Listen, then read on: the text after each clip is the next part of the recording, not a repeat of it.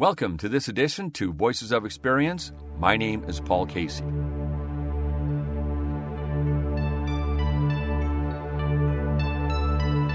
Today is Election Day. I have decided to take a break from anything political with this exception. I call it Words You Will Never Hear from Donald Trump if he loses the election. My fellow citizens, the American people have spoken. While I was hoping for a different outcome, I will respect the wishes of the voters. I want to congratulate President-elect Joe Biden on his victory, and I want to assure him that I will do everything in my power to make certain that we have the smoothest transition in American history. Again, I titled this, Words That You Will Never Hear from Donald Trump Should He Lose the Election. If you hear anything on Voices of Experience that you would like to talk about, call 206-459-5536. That's 206-459-5536. Now we turn to a comic legend, Pat Cashman of King 5's Almost Live fame that aired in Seattle between 1984 to 1999. If you want some comic relief and a history of the award-winning Almost Live show, Pat Cashman will be up in just a few minutes. But first, Chasman Kendrick, co-host of The Way with Chaz and Tay, a radio show and podcast which airs on KKNW at 7 a.m. on Thursdays, is with us. Today, Chasman wants to talk about a talented local band with a message. I know that you are really into music, so what is so special about this band? It's actually funny that you say that because, I'm a huge music lover. I grew up dancing, so I'm very much if it sounds good and I can dance to it kind of thing, I'm probably going to like it. So other than the fact that this band, they're called the Martial Law Band, they make really great music to dance to, but they're also a live band. Like every instrument that you hear being played, there is somebody there playing it, which is awesome. And I feel like kind of unheard of more or less, I guess, in my generation, but they just dropped their first studio album. It's called 12th and Pine, which is very local. If you guys, local to this Seattle area, you know all about 12th and Pine. But I believe that the message behind this album is really important to the time because they're kind of talking to their youth, our us people are talking to us and saying like, hey, it's really important that you guys are educated kind of like on what's going on and helping us find our purpose during this time, like with COVID and all of the weird social justice things that are going on. It's kind of like they're using their music to spread that message. And I can really appreciate that because it's also great music at the same time. What I really like that they did to help promote this album is they created this float, like a parade float, and they decorated it. And in order to celebrate the release of this album, they drove around Seattle and played live music from this float. They were like, hey, we're just going to take the show to you guys. One of my favorite songs off of the album is called Louder, and then in parentheses, it's called Black and Proud. My thanks to Chasman. Now again, listen to The Way with Chaz and Tay on Thursday mornings at 7 a.m. right here on KKNW. And again, it's the Martial Law Band, and the album is 12th and Pine. Jasmine said her favorite song on the album is Louder, and as a bonus, Jasmine and Shantae are in the video of the song Louder. Just Google Martial Law Band, Martial with 2 L's, and you can listen to some of their music and then find a pathway to their website. Pat Cashman, coming up next. Before Amazon was still best known as a monster river running through South America, even in Seattle, a local TV show, Almost Live, aired weekly on King 5 television between 1984 and 1999. For those of you who are not familiar with Almost Live, I think it can be best described as a local version of Saturday Night Live. Almost Live was so popular that NBC allowed the show to push back Saturday Night Live by a half an hour so the show could air at 11:30 p.m. Saturday evenings. Local comedy legend Pat Cashman is with me today. Pat will recount the cast members and talk about how some of the most remarkable sketches were born. There was no shortage of talent. For example, Bill Nye, the Science Guy, got his start on Almost Live. So did actor Joel McHale. John Keister, Bob Nelson, Steve Wilson, Nancy Guppy, Ross Schaefer, Ed Wyatt, Bill Stanton, Brooks Smith-Beth, Joe Guppy, and Tracy Conway were just some of the major cast members. Because of time limitations, I will not be able to scratch the surface of the many comedy sketches that were developed during Almost Live's reign. But here are some of them. The Adventures of Sluggy, The Lame List, The Worst Girlfriend in the World, Uncle Fran, Cops, Green River Dance, Jet Guy, and one of my favorites, Roscoe's Rug Emporium, which we will talk about today. Now, mind your manners with Billy Kwan. Now, who came up with that one? Well, I would credit it to John Keister. It was his idea to do this thing. And, Bruce Lee hailed from Seattle and had that background. And so I think maybe we locally were more intrigued by those Bruce Lee movies than maybe elsewhere in the country, arguably. I don't know that. But we just thought it was funny that the idea that, we could, the movies Enter the Dragon and all those Bruce Lee movies were always rather badly dubbed. And so the idea was that we would do this show with very bad dubbing, voices that didn't really fit the character at all. For example, Billy Kwan, the Asian character who was the kung fu expert, that was my voice doing Billy Kwan, and it didn't fit the character at all. You have offended me, therefore Yes. Okay. I shall vanquish you. That was the dumb premise of it, and that'd be the last thing we would do after shooting the piece.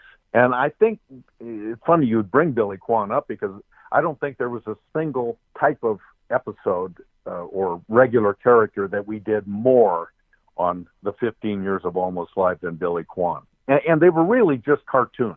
It's all it was. They always were the same. They always ended the same. Billy vanquished the bad guy, who was John Keister. And Billy was this sort of moralist who was easily offended by any breach of protocol that he saw. If you were talking too loud in the library, it would work him up. There were small offenses. There weren't big things a lot, right? No, they were never big. That's right. But he would get way over the top in his offense about it, and would, of course, as people must, resort to physical violence. And he would get it back from the other guy in kind, like a Warner Brothers cartoon, Roadrunner, Coyote sort of thing. And it would always be the same. And one of the mainstays of them was always that you would get a camera point of view of Billy jumping through the air, so that you would see his legs in the foreground coming towards the bad guy. Right. Well, we actually had a pair of legs, like from a dummy, and they would be essential part of every shoot. And I remember one time I was sitting at King and I was working on editing some piece, and I got a call in my editing room, and I picked up the phone and it said, "Hey, Cashman, this is Keister. We're down here shooting Billy Kwan down by Leshai." I said, "Yeah, okay." He said, "Hey, can you do us a favor? We forgot to bring the legs with us, and we need that. We need the legs for part of the shoot, of course. Could you bring the legs by?" I go, "Well, look, I'm kind of busy right now." And they said, "No, please, you'd really be helping us out here. It's the last part of our shoot." So I said, "Okay." So I get in a van, I have the legs with me, and I drive down to Leshai, and they're shooting in a park down there. And I see them, the crew, Keister, the guy who plays Billy Kwan, a guy named Daryl Suto. And without slowing down, I toss the legs out the window of the van and just keep right on driving, so that the legs land right between them. And I don't notice that there's an older couple shuffling down the sidewalk, and the legs go flying right in front of them and then land harmlessly on the ground. And I always thought later, what did those people think? Oh my God, Dolores, look, there's some legs that went flying by. "Oh no, you're wrong, Jim. You're seeing things. We've got to see the doctor immediately." I mean, The show was like that every day. We never asked permission to do things. It was a different time. Remember, the show ended in 1999. 9/11 came along 2 years later. We could not have done half the stuff we did. We would throw dummies off of buildings. We would run around with toy guns downtown. Nobody ever, really thought much of it. Well, you know something, I was just going to suggest to anybody who didn't see this episode of Billy Kwan or the series, you can Google Billy Kwan and you can see them and really look at what we're talking about. And Kwan is spelled Q-U-A-N. Another one I want to move to is my favorite too, and that's Roscoe's Rug Emporium. And I think I mentioned to you once, but I do want to repeat it. That's one of the few times in my life where I watched it for the first time. I thought it was entertaining at the beginning, and by the end, I was on the floor laughing my head off. And I was crying. It was so damn funny. How did you develop that one? Well, you're very kind to say those words about it. And the interesting thing to me about it is that it is a single shot. There's not any cutaways. There's not any, drama to it. There's no reaction shots. It's just one guy on camera, me, for about 1 minute and 40 seconds, just yelling at the camera. There's nothing else that happens there other than some graphics that come flying in and some background business. It's such a simple idea. I was just walking through Pioneer Square one day, and I noticed that there was a variety of these, what is now, for some reason, still called Oriental rugs. I can't believe in this age of political correctness that word Oriental is still a mainstay in that rug business, but it is. And I noticed when I was walking through Pioneer Square that they're all going out of business, almost without exception. They're all saying, final days, 75% off, we must go. Only in that particular business of mercantile. You didn't see it on tire stores or anywhere else. It was only on so-called Oriental rug stores. So that was the simple genesis of the idea. And I thought of this idea where it's a commercial where a guy's telling you that they're going out of business, but he isn't quite convincing about whether they're going out of business or not of this stuff. Well, you know what you just brought out that I hadn't thought of is I was working down in Pioneer Square around that same time, and I noticed the carpets too. And I think subconsciously I'd be walking by every day, and I think that sign's been there for a year. And I think a lot of people did that. You know what I mean? But we didn't do anything about it. We just thought you brought it to the surface. And that's what I think made it so funny, because we were all kind of thinking that in our subconscious. Yeah, well, thank you for that. And I guess, not to be too grandiloquent about it, but that is where the best humor lies. It's when people can recognize something that they know to be true, and all you do is just expound on it and take it to an extreme. But if nobody knew what the heck that was all about, they never noticed it themselves, then it wouldn't have resonated. But it did, because it was something, yes, I've seen that too. I wondered about that. Oh, I get it.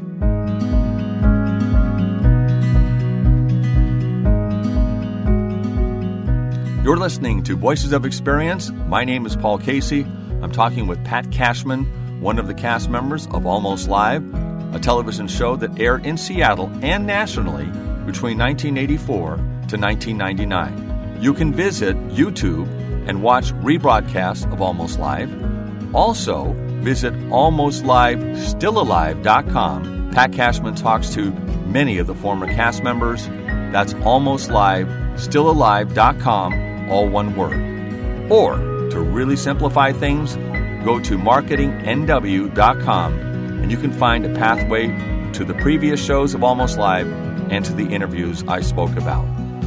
Now, Pat shares a podcast with former radio mate Lisa Foster called Peculiar Podcasts with Pat Cashman and Lisa Foster. Now back to my conversation with Pat Cashman.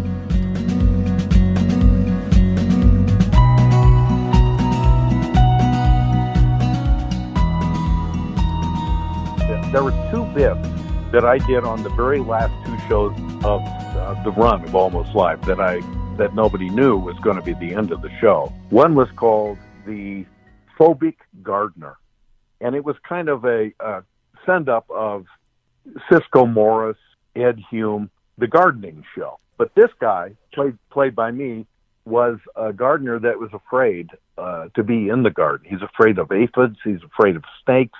He's afraid of bugs of all kinds. He's even afraid, I think, of a lot of the plants. And so he'd go out and he'd try to do a presentation about gardening, but something would terrify him and he'd run away. And so that bit, it's called the Phobic Gardener. You can put Almost Live and then the Phobic Gardener on YouTube, and it'll come up for you. And I like the idea, and I thought about this the other day. I found in our props department, somebody had fashioned for some other show a gigantic rubber spider. I mean, it was huge.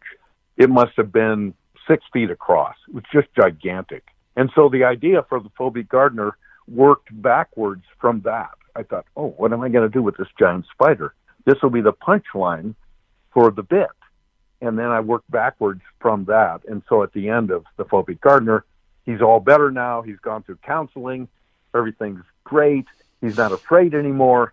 And then this giant spider comes down from above him. And I realized a lot of the bits I did, I think, and all of us on Almost Live took pride in that, if nothing else, our bits were going to have endings to them. There was going to be some kind of punchline or finale to our bits, because we all would sit around and grouse about. So each bit could stand alone. You could only see one bit, and you would be able to enjoy that, and it's not like there's something coming next. So every segment would stand on its own. Yeah. Saturday Night Live, to this day, still has bits that I'm really enjoying. I think, this is great. And then it just ends. There's no reward for the viewer at the end of it. It just kind of peters out. So we always felt as a group, we want to have a satisfying ending. There's going to be a point. There's going to be a punchline to this bit. And then one other that I did in the very latter shows of the season was about a disgruntled TV weatherman named Brian Dixon. And you go to him, and it turns out that it is his final. He's just been told he's fired. Oh, I just saw that one this morning. And so I thought that would be funny to a guy that is trying to control his emotions because he's very angry that he's been fired, and he just can't help but spill out into his weather forecast. So I felt, not just for me, but for a lot of the show, people were really hitting their stride. You know, you do something for 15 years, and you start to get good at it. You start to figure it out. You realize, doing a shorter bit is better. I think one of my first bits was 7 minutes long. That's too long. I didn't get that at first. You get to sharpen your craft as you move along. And I think now, after the show has been long over, so many of those people, from Bill Nye to Bob Nelson to Keister to Tracy Conway and Nancy Gutt, they're all really good practitioners at what they do now because they really learned how to do it. Yeah, I think you mentioned Bill Nye, the science guy. He says that he wouldn't have achieved what he has in life if it hadn't been for Almost Live. Yeah, I'm doing a podcast now. I'm going to plug that right now. Please. I've been doing, it's called Almost Live, Still Alive. And I had decided I was going to interview every cast member from the show from the start. And rather than do a round robin thing, I wanted just to feature a particular person: Bill Nye, Joel McHale, John Keister, Tracy Conway, Nancy Guppy, and just talk to them for an hour or hour and a half or whatever it turns out to be. They've been really pretty fun. And I ask people where they came from, where did you grow up, when did you think you could write comedy, how did you get on Almost Live, and how important was that show to where you are now? And you're right, Bill Nye acknowledges as much.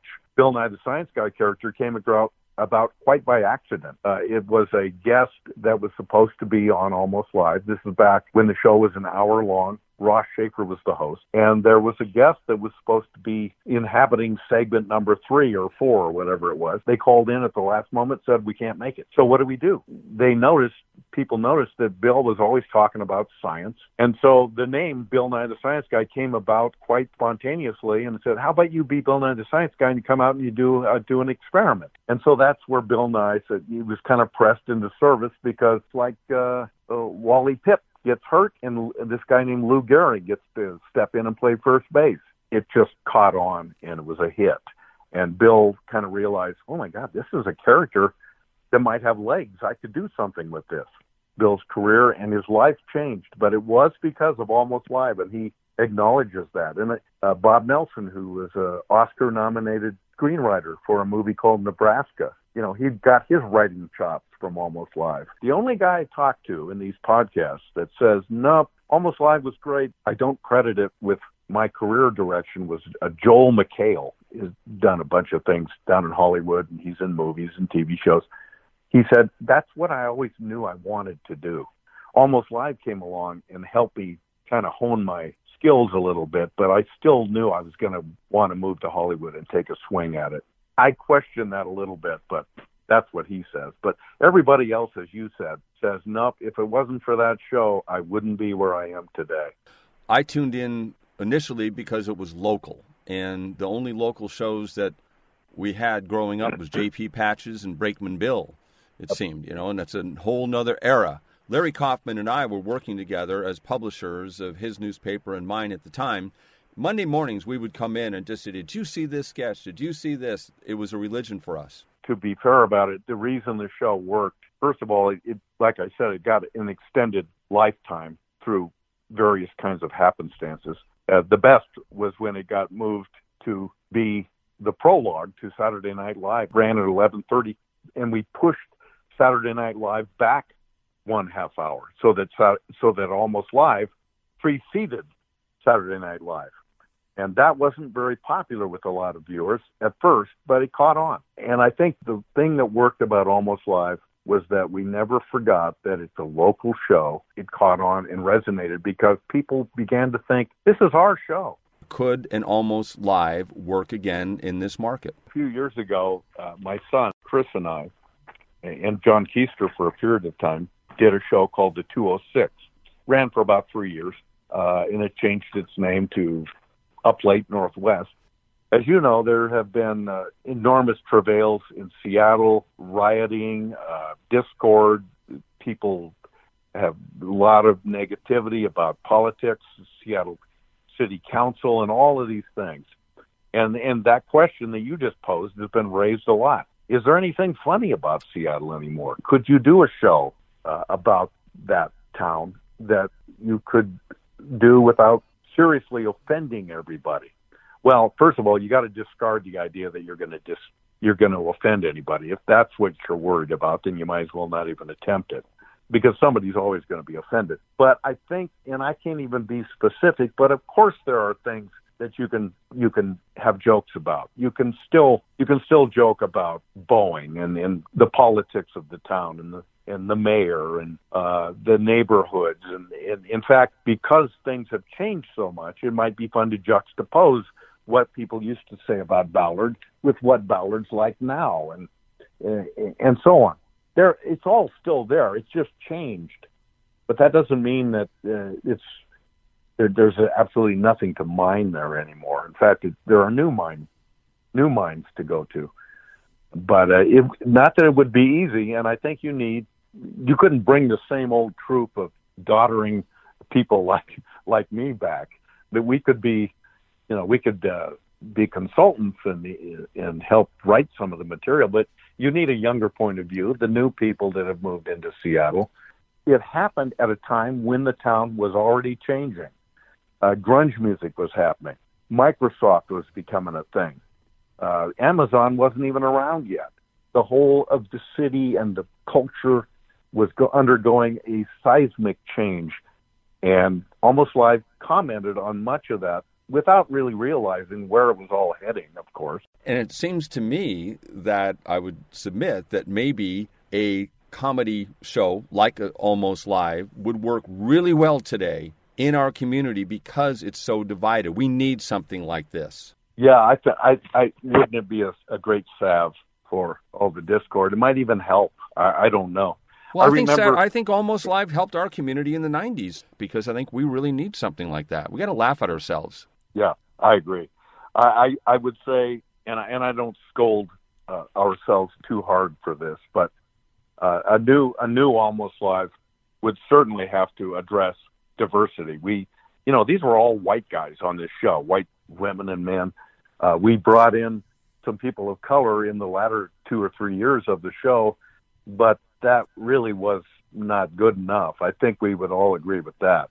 I remember one time we did a bit that we would do parodies of the TV show Cops.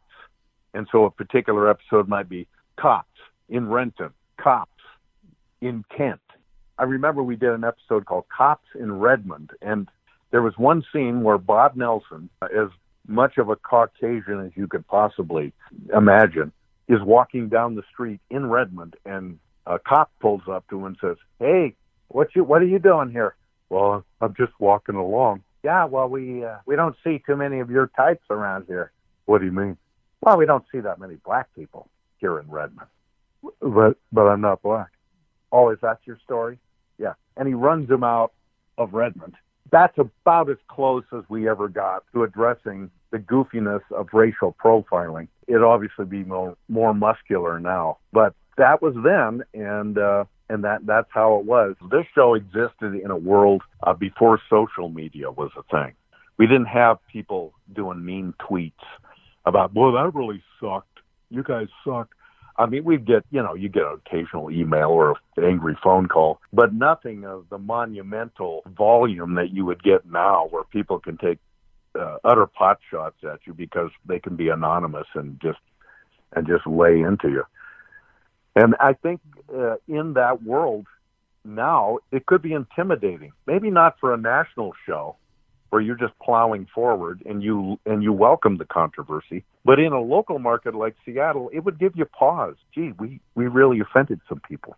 The mayor's mad at us. Maybe we should issue an apology. I think it'd be a little tougher now. It would be. And I've talked to my son about this too. Are there some things that we did even as recently as that 206 show that I mentioned that now probably we would reconsider doing just because the climate is so different now? Yeah, it'd be interesting to give it a shot. What's next for you, Pat?